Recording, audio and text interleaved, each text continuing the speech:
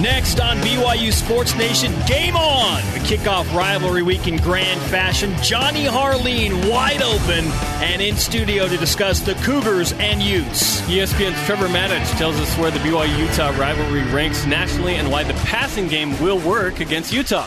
Plus, what are your favorite BYU-Utah memories? What's the best Cougar-Ute memory? Share your opinion on Twitter at BYU Sports Nation.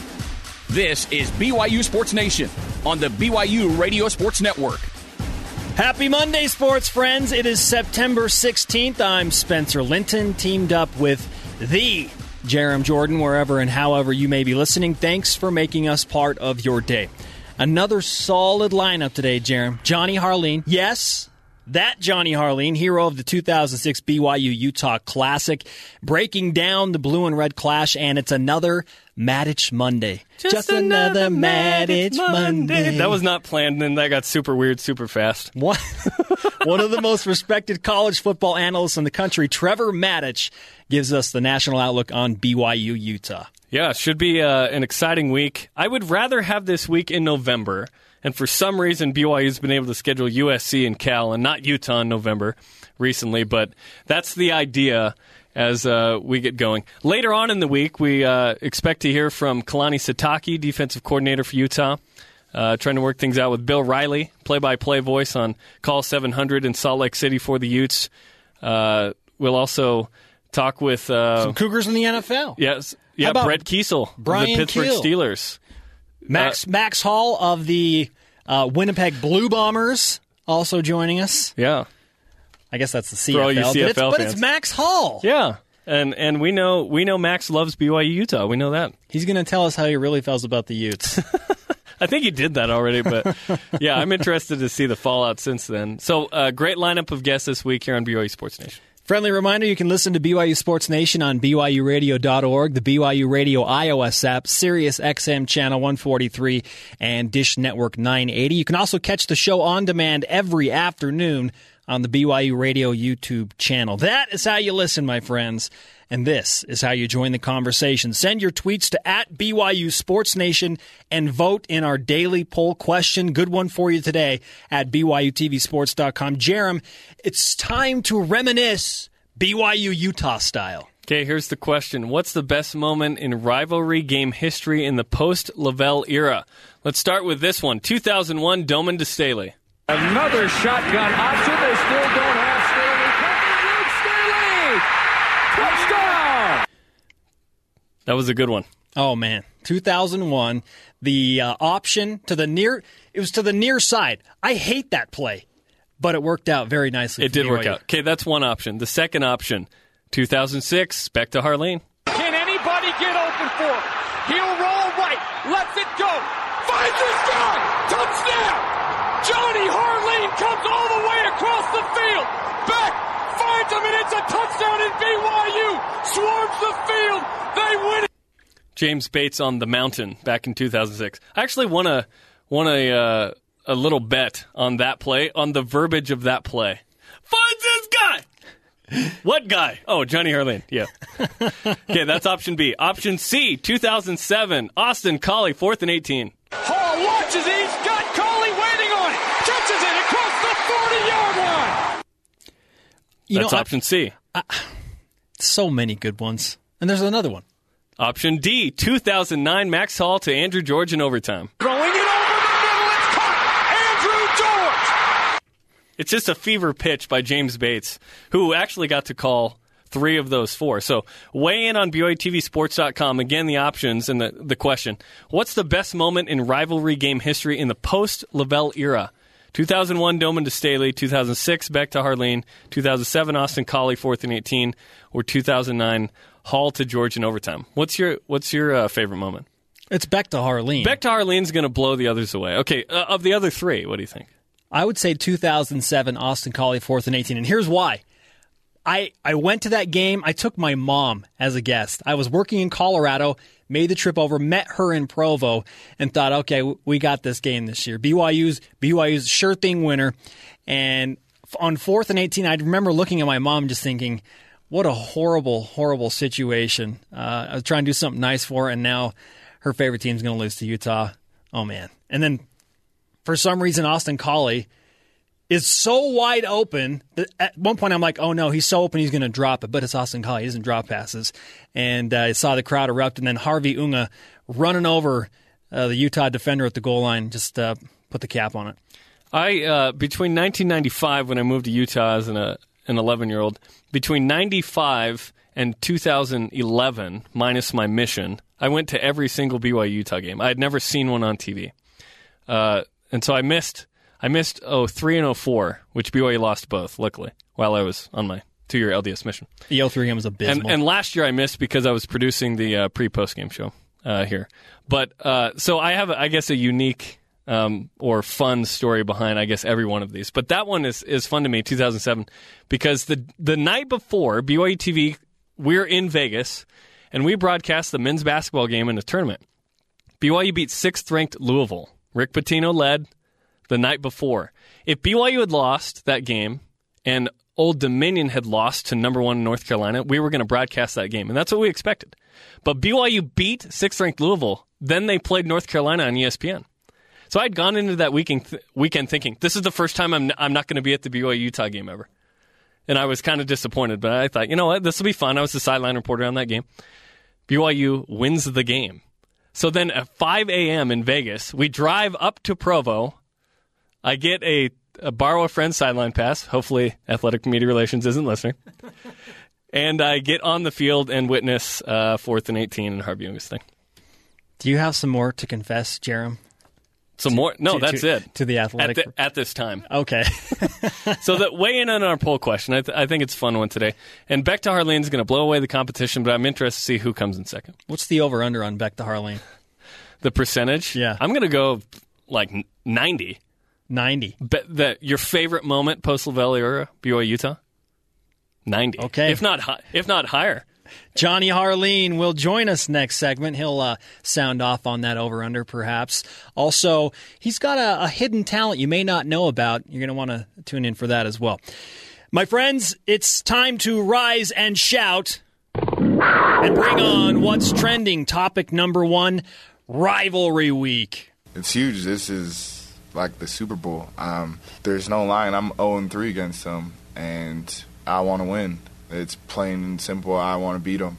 They don't like us, and we don't like them. And that's okay, because it's going to be a bloodbath, and we're going to show up for it. And we're going to rally the troops in this bye week, and we're going to come ready. Kyle Van Noy, after defeating Texas 40-21, didn't have much time to think about that huge Longhorn victory because everyone wanted to know, what do you think about BYU-Utah coming up at that time in 2 weeks? And he said some things that I really like, namely bloodbath. I'm not sure that's what BYU Athletic Media Relations wanted him to say per se. Obviously, it wasn't terrible, of course, but he said it how it is. It was a very honest response, and in this day and age where you don't get a ton of honest responses because things get taken out of context so much by the media, it was refreshing. And he didn't say anything that no one thought. Everyone knows that that's the case, so it's going to be huge. And I like the fact that Kyle Van Noy has been outspoken about this game. It's not Bronco Mendenhall thinks otherwise. You prepare the same way every game, and with that consistency will come consistent results. Certain games are bigger than others in everyone's mind, and this is the biggest of them in the whole season. In a season where BYU plays some pretty big names who aren't necessarily delivering right now, which we'll get to that in a moment. But it's bigger than any other game. Let's not kid ourselves. For like 10 reasons. I mean, we've named them all over the past week. The 2-year hiatus is the first one that comes to mind. BYU won't play Utah again until 2016. They've lost 3 times in a row. So the Cougars trying to prevent a 4th consecutive loss to the U. There's very little middle ground in this series. Statewide, nationwide, I don't know many people that root for both BYU and Utah. And you draw the line. It divides families. Well, once upon a time, there may have been one team's basketball team and the other's football or something. But once Utah with Ron McBride challenged BYU consistently, that's when the Utah fan base, in my mind, really rose up post, kind of the end of Lavelle's time, where they started having more return missionaries. They started getting more Polynesians. And that turned into, hey, we can meet BYU. And then it became a little more back and forth. When you look at BYU and Utah, think about this. This is crazy to me. BYU has not defeated Utah by double digits since 1996. 37-17 in Salt Lake City. And the last time BYU did that at home, won by double digits, 1991. Ty Detmer was the quarterback. Yeah, close games for a long time. Utah's had their fair share of blowout victories over BYU in the last couple of decades. But you're right, BYU winning by a large margin has not happened often against Utah in the recent past. Yeah. Sky Povey, after the Texas game, also had this to say about playing Utah. Yeah, it'll be a big game. I think there'll be some intensity, and like you said, there'll be some tempers will flare, and there's some bad feelings, but hopefully we'll be able to keep our heads and just play football.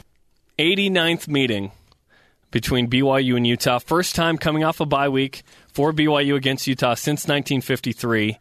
And as you mentioned, the stakes are high for so many reasons. Okay, topic number 2, QB comparison. He just has to stop trying so hard, I think, and relax and understand that he has a matchup advantage if he just puts the ball in a place where they can get it. That's Trevor Mattich, ESPN analyst, joining us last Monday. He'll join us coming up in about 30 minutes here on the show. He was talking about Taysom Hill's matchup advantage. And the plot thickens because of how Travis Wilson played on Saturday against Oregon State. Utah lost 51-48 in a barn burner in Salt Lake against Oregon State in overtime. But Travis Wilson put up the following numbers: 13 carries, 142 yards, 3 touchdowns. That's 11 yards a pop. 19 for 33 throwing, 279, 2 touchdowns, but 3 interceptions. Those 3 interceptions cost them the game. But he put him in a position to win and put up a ton of points. 48 points in a loss. But Travis Wilson and Taysom Hill provide an intriguing sophomore QB matchup this Saturday. Absolutely. Two very, well, there are some similarities, but Wilson definitely feels more comfortable in the pocket. Taysom Hill, I believe, is a little more athletic. Wilson's an athletic guy. He's 6'7". He doesn't look like it when he runs, but he produced. He's kind of a clunky runner, but he gets down the field in a hurry. He's deceptively quick at 6'7". And I was asking myself that how is he getting outside of the defender? How is he with a really good Oregon State pass rush? I thought the linebackers couldn't do their job. The D line he'd flush out of the pocket and then it was over. Yeah, 11 yards a carry. That's basically what Taysom did against Texas. So Wilson, I mean, he's got a touchdown run over 50 yards, as was Taysom Hill. They do share that similarity, but Wilson is a little more comfortable in the pocket, wants to stay in the pocket, whereas Taysom enjoys getting outside and making plays with his feet. Don't underestimate Travis Wilson. He's a good football player, but he has not faced a defensive front seven like BYU. And I like the matchup of the individual linebackers, especially BYU's 2 guys on the outside, Fua and Van Noy, 2 of the best in the country. I don't think that Wilson gets the edge like he did against Oregon State. Ask David Ash of Texas, who is faster, who ran for 92 yards the week before against Mexico State. He was faster than Travis Wilson, and also a pretty darn good passer. Yeah, that front 3 though has to do a good job. If Fua and Van Noy have chances to make plays, they've got to make them, because Wilson has shown that he can burn on the outside. Yeah, sophomore sensations collide Saturday night, 8:15 Mountain Time, ESPN 2, 10:15 Eastern kickoff between BYU and Utah. Topic number 3. Thanks for nothing. If Texas can go out and beat Mississippi the way it beat Mississippi last year, I believe that score was something like 66-31 last year. If they can go out and have a performance like that, then that definitely helps BYU. Fail. Texas led Mississippi 23-14 at one point. I was calling the UC Irvine BYU women's soccer game. Got a text message from my older brother Trevor, and he said, "Don't worry, Texas up 23-14. Things are looking all right." So I stopped paying attention at that moment, and then so did the Texas defense. Yeah, apparently when the women's soccer game finished, I heard one of our stage managers say, "Oh man, Mississippi's up big on Texas," and I thought, "Oh boy, let it begin." Let it begin. The Longhorn demise continues. But I will defend them to a bit, Jerem. And here's why. David Ash did not play in that game. He is a better quarterback than Case McCoy. Yes. That's why he's a starter. Yes. them not having him, Dajae Johnson is their huge athlete. They compare him to Oregon's DeAnthony Thomas in terms of speed and athletic ability. So not having him out with an ankle injury and David Ash with a head injury seriously hurt the Longhorns on their home field.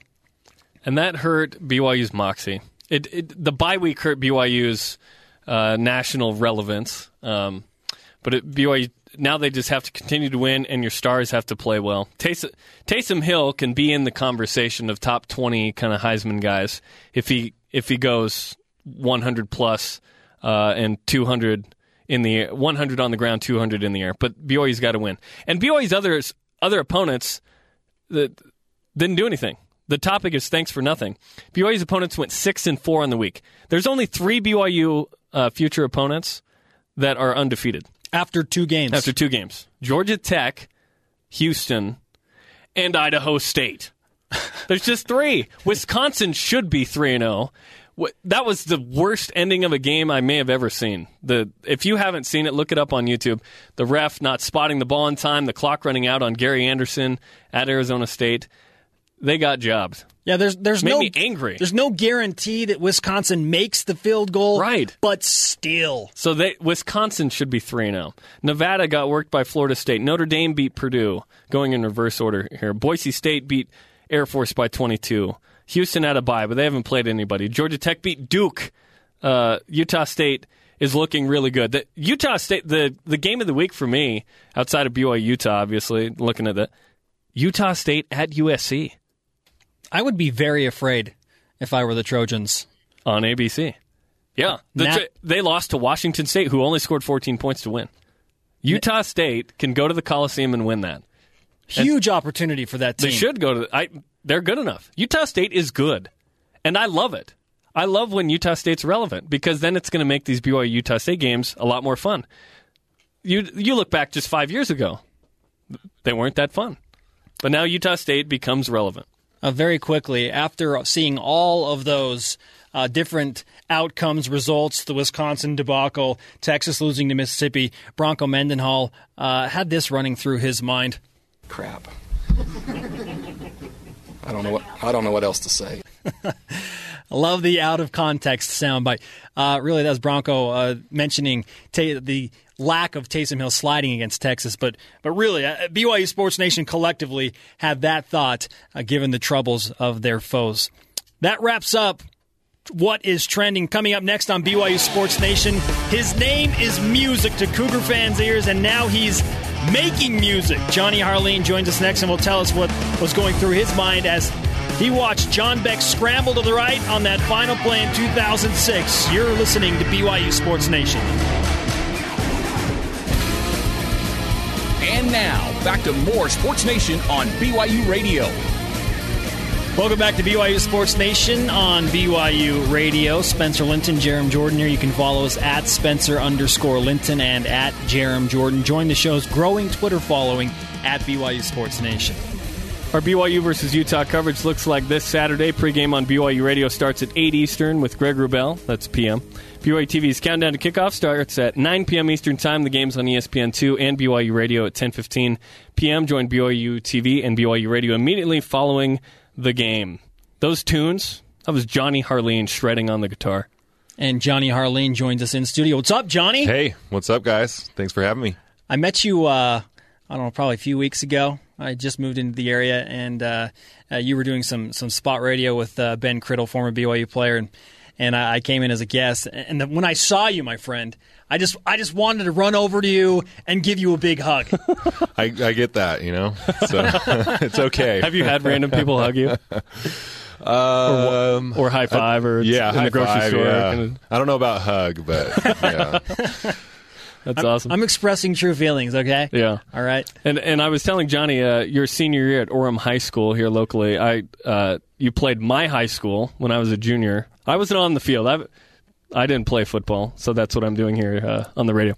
But Orem defeated Copper Hills in the first round there. I forgot. How'd you guys do your senior year? We lost in the next round to Northridge, who eventually won the state championship. And that's where Spencer went. We had this conversation, didn't we, John? Yeah. Wow. Dan so you played me. It was Dan Coates playing, so yeah. Who you team up with later. Yeah, no, it was a lot of fun. I mean, we ended up having a good team. We tied for the region championship and just lost by a punt return in that semi or quarterfinal game against Northridge. So, well, thankfully, Johnny, the stars aligned, and you both ended up at BYU. Speaking of Daniel Coates and yourself, both caught touchdown passes in that 2006 BYU-Utah game. And let's delve into that play. John Beck starts rolling right. Seems like it takes 30 seconds. Plenty of time. How in the world did you find yourself so open? What happened? Did you plan on that? Like, did you think about it in the back of your mind, or what was the plan? There wasn't a plan, really. After about 2 seconds, the called play was off. I started out on the right, and they lined up two guys. It was, I think, Bryce McCain, and then they put Eric Weddle also over me. Cause both NFL guys. They did not want a fade route, and they weren't going to get beat that way. So, and then that was my route, original route, was just to kind of a fade. But that was off, after 2 seconds. Everyone was just running around. And once the play's off and it's a scramble drill, you're taught to just kind of follow the ball. You just find a seam somewhere and follow where the quarterback goes. So I followed John over to the left. And as he started going back right, I kind of found myself a couple steps behind everyone, and I saw everybody shifting over there. And so I just thought, there's enough guys over there. If he sees me back here, I'm open, and he can just chuck it back here, and that'll do it. But I didn't know that he had seen me. He had told me afterwards that he was kind of trying to draw everyone off of me. He saw me back there. Well, and I wasn't sure at first either, but then when you look at it, he kind of just throws it without even looking. So I did think he had the sense that I was back there. And basically going through my head, I just remember, I was pretty good about not worrying too much about like the moment and what it would mean if I caught it or dropped it. I just go catch the ball like I've done a million times. It's just a ball floating in the air towards me. I'm not going to drop it. I did at first kind of misjudge the ball. I thought it was going to make it all the way to me. That's why the dramatic slide at the end was a little more dramatic. I had to come up a little bit fast there at the end. And and just caught the ball like I had a million times, and that was it. When did it sink in, the gravity of what you had actually pulled off there? Immediately after the catch, or did it take a while? Oh, it was a huge... once the ball was coming towards me, I knew it was over. I wasn't going to drop it. And so it was just kind of a huge relief, weight off your shoulders that, we were going to win the game. Or, once I caught it, that we'd won the game. It was over. I got dogpiled on. And it was even... I think I was probably less excited than most of the fans. In fact, I'm sure I was. Because like I said, I was pretty even keel about the whole thing, and just... that was one of my strengths, I think, as a player, just kind of staying in the moment and just focusing on what I had to get done. And so once I caught it, I was just, all right, I was very happy we'd won, but I wasn't necessarily like going crazy like the people up in the stands. And then my teammates dogpiled on me, which I always joke because, I got dogpiled on, and then John, he got lifted up on everyone's shoulders, which would have been much nicer because I got dogpiled on there and I was not happy. I was under there and just like, I couldn't breathe. That can be scary. Yeah, right? I got claustrophobic, and there's several, probably 5 or 6 guys at least on me, at least 1,000 pounds on me. And I saw later on, on the replay, Ray Fanga, I think he actually hurt his thumb or something on this play, but Ray Fanga, 300-plus guy, jumped on the pile, but he like went over it and missed. So I was thankful for that. But I squirmed out of there, and just after that, it was just such an exhausting game emotionally. And then I got dogpiled on, and I got out of there. I was just like, oh my gosh, I was just like done, And so I wasn't just like running around celebrating, and I don't know, I was almost more just like relieved and that the game was over and that we'd won than excited, I guess. And I think part of that is probably due, and tell me if I'm right or wrong here, the build-up to that. Utah had won, 4 in a row going into that game. So that wasn't just winning that game. That was, we got them, finally. And the year before, it was in overtime, and Utah won. Yeah. Yeah, it wasn't... I hadn't been there all those years because got home from my mission my sophomore year, and I didn't really play very much, and so there was that 2004 year that we lost to them. Then 2005 I was playing, and we lost that one in overtime, and then 2006 we got them. So I kind of always looked at it like I was 1-1, but came out on top for sure. Yeah, and you and Cam Jensen end up being kind of the last of the Ricks College guys. Yeah, right. Was there anyone later than you guys that had transferred from Ricks College in Rexburg, Idaho, to BYU? No, in fact, Cam wasn't even there when I was there. I was the very last year. And that's one of the reasons I went to Ricks, is because I was hoping to get into a Division I school sooner, and I knew that they just had 1 year left of football, so I just went up there as a true freshman, hoping I could do well and get a scholarship offer.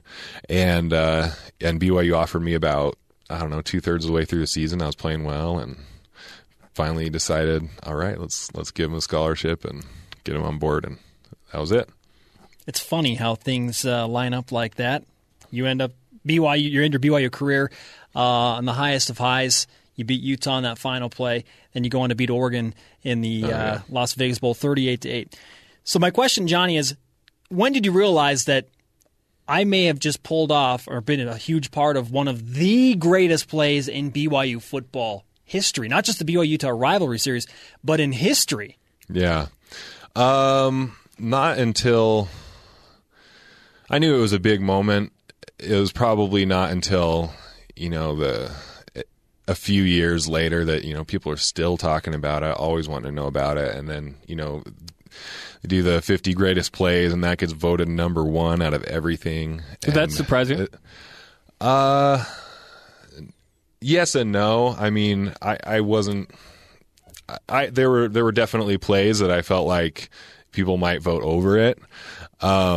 But at the same time, I've just learned how much people just love that play. I think there's just so much about it. I think the whole build-up, like you mentioned, and then the whole factor of it was so sudden how it ended. Like he just chucked the ball over there. You don't even see me on the screen, and so it was just like so fast that that I think people just had that split-second moment where they were just so pumped up and excited about it. People tell me all the time they broke the roof in their basement or ceiling in their basement, jumping off the couch and stuff. And that doesn't happen as much, I don't think, unless it's like that sudden impact. It was a walk-off. It was a football walk-off. You don't have that very often. And Spencer and I have to tell you, we were on the sidelines, and we're going to tweet out a photo of where we were. We're actually in the shot on the mountain. We're at the 7-yard line on the same side that you are. And I was a student covering the game for 11 News. And John throws the ball, and I'm looking at John, and then I dip the lens down. To just see it with my own eyes. And so I totally miss it, and I just look at you catch it. And we're right next to each other, and Spencer just said, "Oh my gosh! Oh my gosh!" Like 7 times in a row. Yeah, I put my hands on my head. Unbelievable. But I've said this before. The angle of the throw and where we were standing, I couldn't see you come from the back of the end zone up onto your knees until no one did until the catch happened. So when John threw the ball, I was like, "Everyone, where's he throwing it?" Yeah, where is it going? And that was a heck of a throw by John. Oh yeah. Across his back body, foot across his body. I mean, he's got an unbelievably strong arm, and that's why I knew, if he saw me back there, didn't matter if he was getting hit or whatever. If he chucked it, then he could get it there. So you mentioned it. We're talking with Johnny Harline, former BYU tight end. You talked about how exhausted you were. I was in the group of media trying to interview you after the game. And it seemed like there were 30 people just around. And at Utah, it's outside. It's not inside and nice and with a bunch of mics and everything. So it's every radio, newspaper, and TV guy trying to get his angle and camera in there and whatnot. You were so tired. Yeah. You were so tired and trying to give responses there, not to mention the emotional exhaustion. Yeah. No, I was just done for the day. In fact, I'll tell you something. It's kind of funny. I feel bad, but my brother, he jumped over the rails and was getting chased by the security and stuff. And he came over to me and I don't know if it was during like an interview or something, but he like ran over to me and he was all excited. And I was like, hey, and like the security were still chasing him. And he's like, no, this is my brother. This is my brother. And I thought I had said something like, yeah, but I don't know if I really did anything. And I seriously don't remember, but he ended up having to run off and was getting chased again, and I felt bad I didn't save him. He got chased more than John Beck did after the It's game. my brother. Sure it is. Yeah. Sure it is. Johnny, I don't know how much contact you have with current BYU players or the tight end specifically, but can you give us your take on the current situation, how the offense has evolved? It's so different, and now the tight ends are really battling to catch any passes, whereas you were such an integral part of BYU's offense when you played. What's your thought on that? First of all, I don't have too much contact with the team. I'll have to get down here a little bit more. But my take is, as far as the tight ends being involved, it's not about the scheme. People have asked me about this a little bit, but it's really not about the scheme. It's not like Coach Anai is in any way discouraging the involvement from the tight ends. To me, and the reason I was involved, and a lot of BYU tight ends have been involved in the offense, is just because they're guys that the quarterbacks like throwing to. They're big targets, and the quarterback really trusts them and that they'll make plays. They've made plays for him before. They generally catch the ball when it's in their area. And so I think that that's a big factor. It's just the quarterback wants to throw the ball to someone he trusts.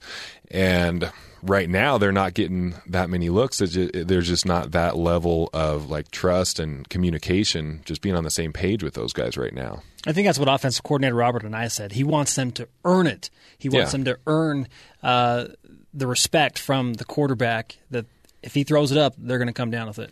Yeah, I mean, and you can look, when I was playing, there was plenty of times when I wasn't open, but John would throw it to me anyway. Like I had a touchdown, I remember, against San Diego State, and I caught the ball and I caught the defender's arm, in the back of the end zone. It was just, his hand was stuck in there. He was covered right on me as close as you could get, and he just threw it right in there and made it happen. So, and that just comes from, many reps and practice and making plays on those practice reps.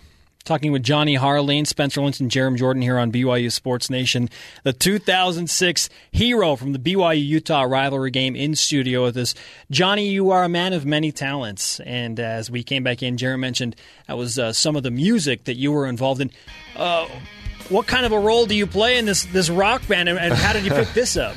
Listening to some of it now.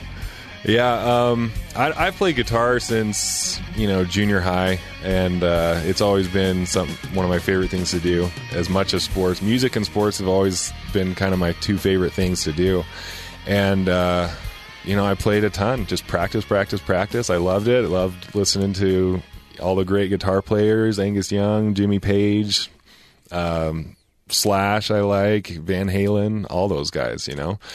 And so it's just something I've always done. I've just played a lot. And so now, once football ended for me, I was kind of like, I played so much and I was a good guitar player, and I was like, I need to play with a band or something. So I went on Craigslist. I found some guys to play with, and we played some shows and stuff for a few years. A lot of them were just kind of in these really rundown bars, maybe 10 people there, but we actually ended up playing some really cool shows. We opened for Bret Michaels from Poison. Wow. A few other kind of 80s style bands. The guys in my band, they're big time 80s guys. They're a little older than me, but so yeah, it's a lot of fun. I love playing. It's something I'll always do. So. Perfect Disorder, was that the name of the band you played with? Yep. Yeah, and right now I've played a few shows with them this year. For the past couple years I hadn't really played too much, but I played a couple shows with them this year, opening for it was Lita Ford and Slaughter, and we'll see. We'll see what happens in the future. I don't know what types of shows and stuff we're going to be playing, but or what'll happen, but it's fun. Okay, before we go to break, our poll question was this, Johnny. I want you to weigh in before we go to break and just update this. What's the best moment in the rivalry game history in the post-Lavelle era? 90%, Beck to Harline, followed by Hall to George, 6%, Austin Collie, 4th and 18 at 4%, and 0%, Doman to Staley, 2001. Besides yours, what's your favorite of those other three? Besides mine, it was actually Doman to Staley. Doman to Staley, sure. 2001. That's when I was on my recruiting trip, and when I was coming down from Rick's, and I was on the 4th row or something, and I vividly remember that play, just chugging down the sideline, and the place just going nuts, So, and I looked up in the stands and just see everyone going crazy, and I was like, man, that would be awesome to have a moment like that. Little did you know, Johnny Harline. All right, Johnny Harline in studio, melting our faces with awesome riffs and, of course, dropping awesome knowledge on that 2006 throwback from John Beck to beat Utah 33-31. Thanks so much for the time, Johnny. Yeah, thanks, guys.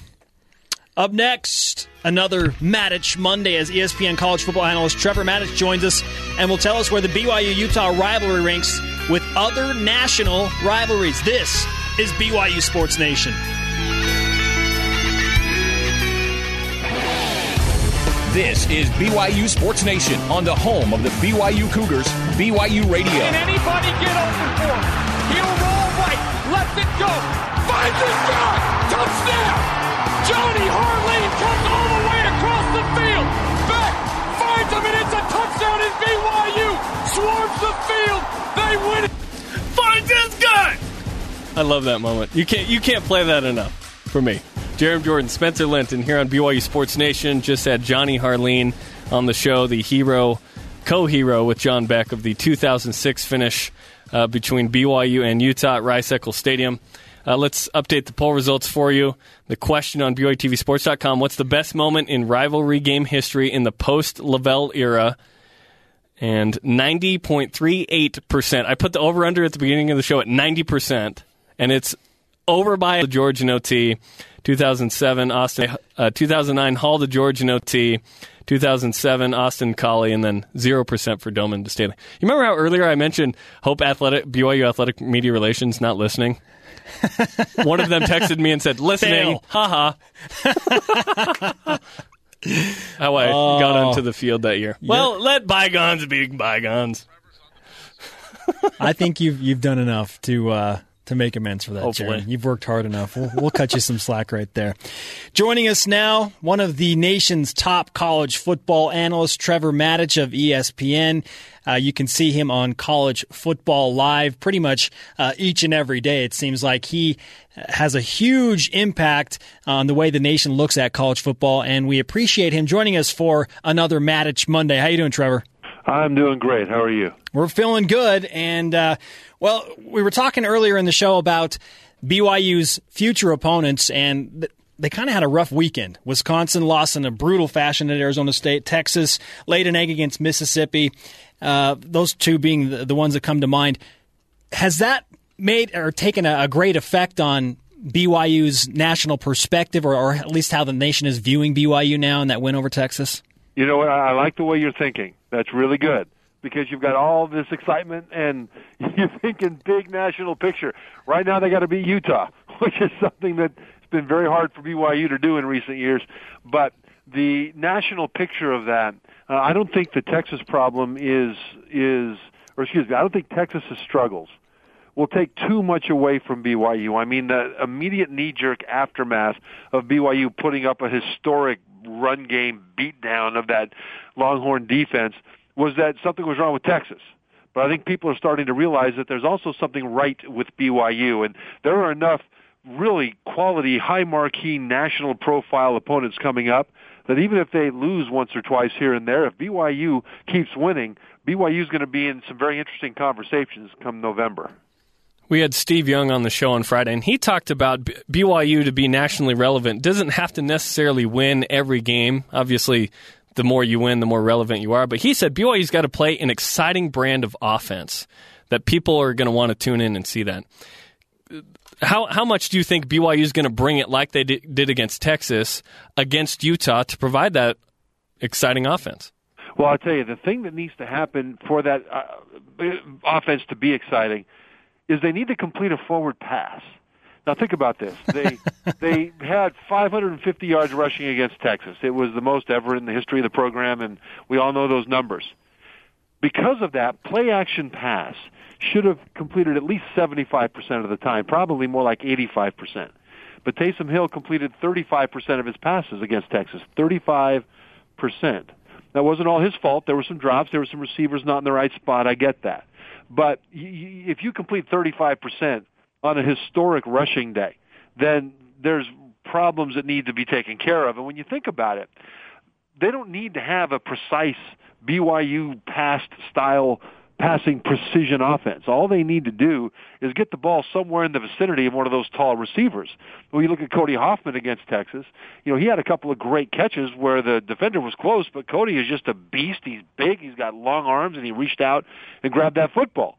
And Georgia Tech, to me, is the best example of this because they have that triple option that they run.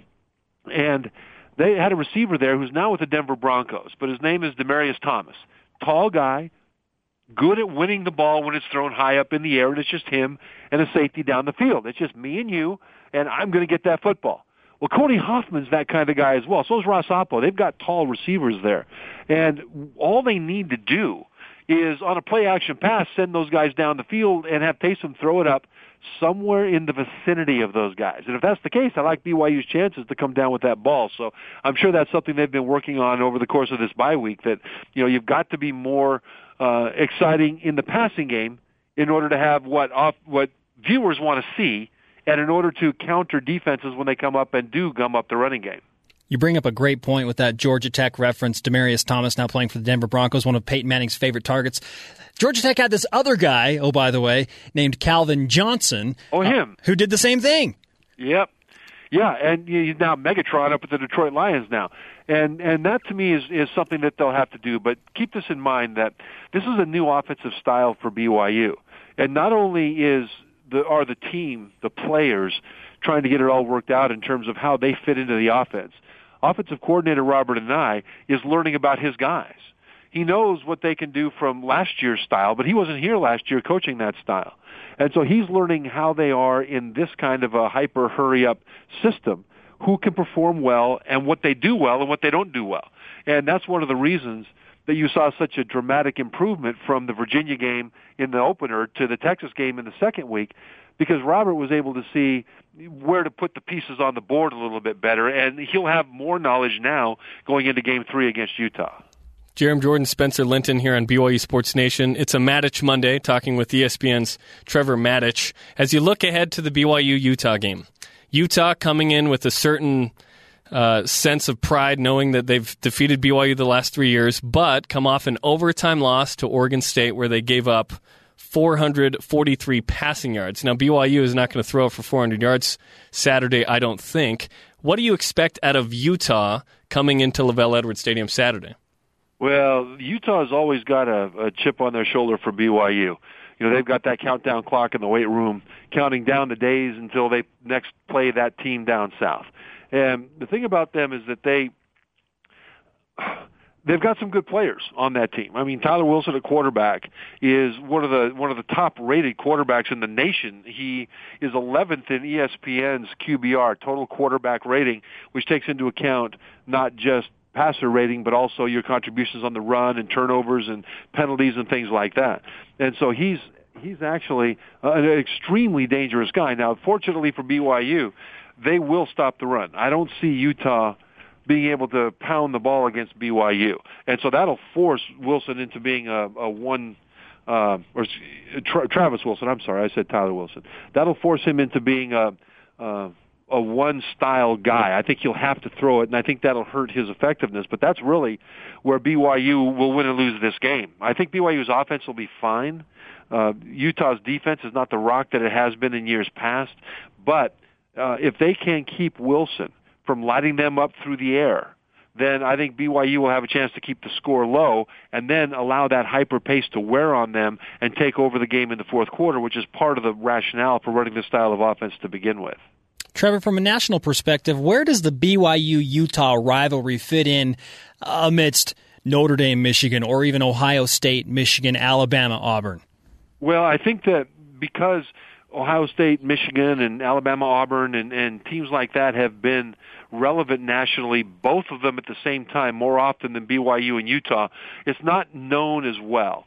But the people that know the rivalry understand that it is a very deep, bitter rivalry. And if there's one thing that college football fans love, it's intense emotions.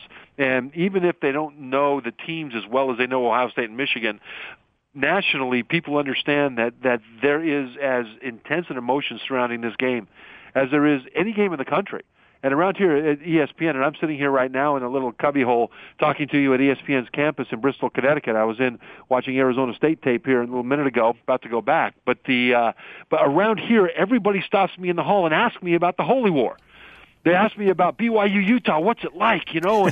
And do you really hate those guys as much? Yeah, actually, we kind of do. And it's in a friendly football sort of way. But even here at ESPN, with everything else going on, I mean, we're at the beginning of an NFL season with lots of drama.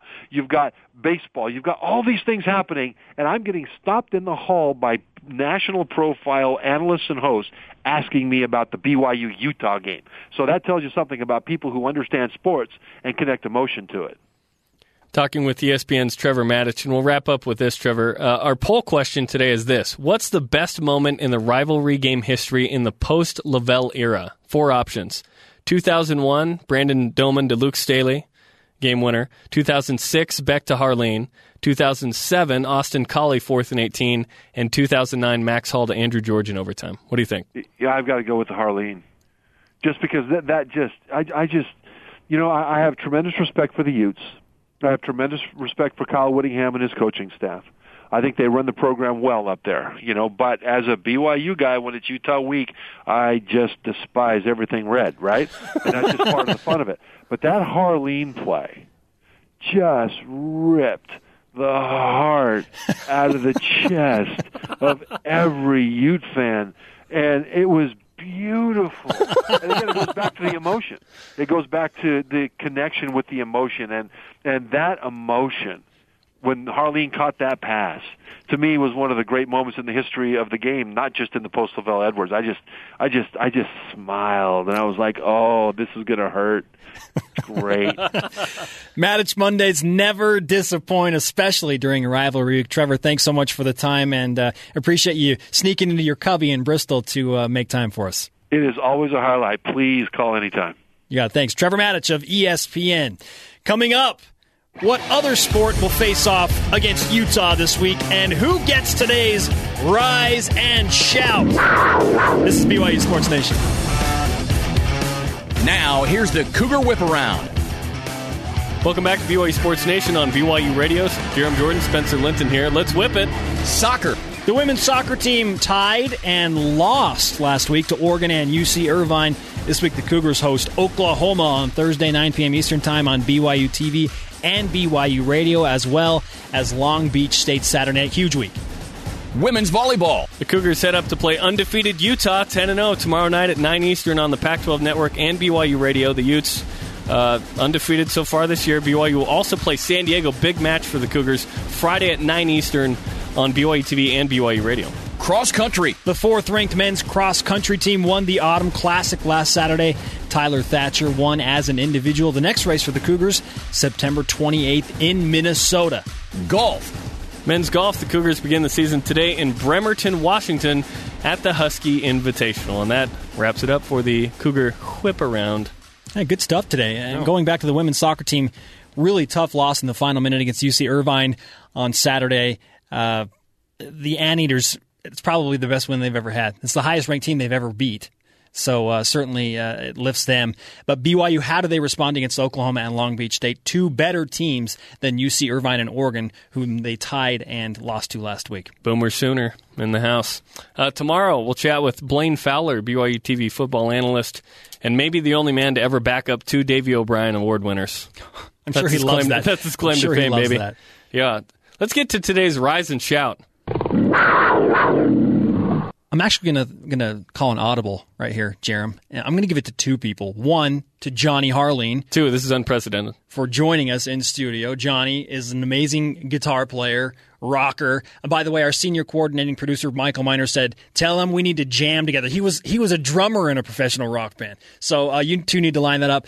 And secondly, to Trevor Matich. I don't know if you heard it, but he just gave an exquisite description of why the Beck to Harleen play was his favorite in the post-Lavelle Edwards era of the BYU-Utah rivalry matchup. Something like this, where it was that the Beck to Harleen ripped the hearts out of the Utah fans, and it was so beautiful.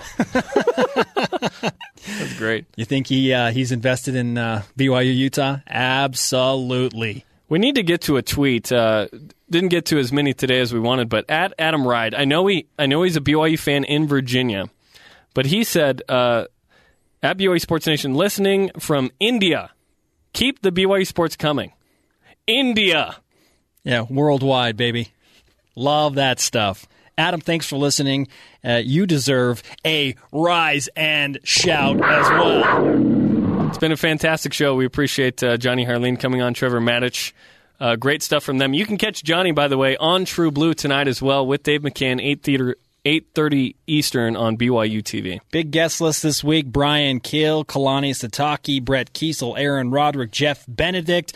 Really great author of an intriguing book that had just come out. The System. The System, talking about the glory and scandal of big-time college football.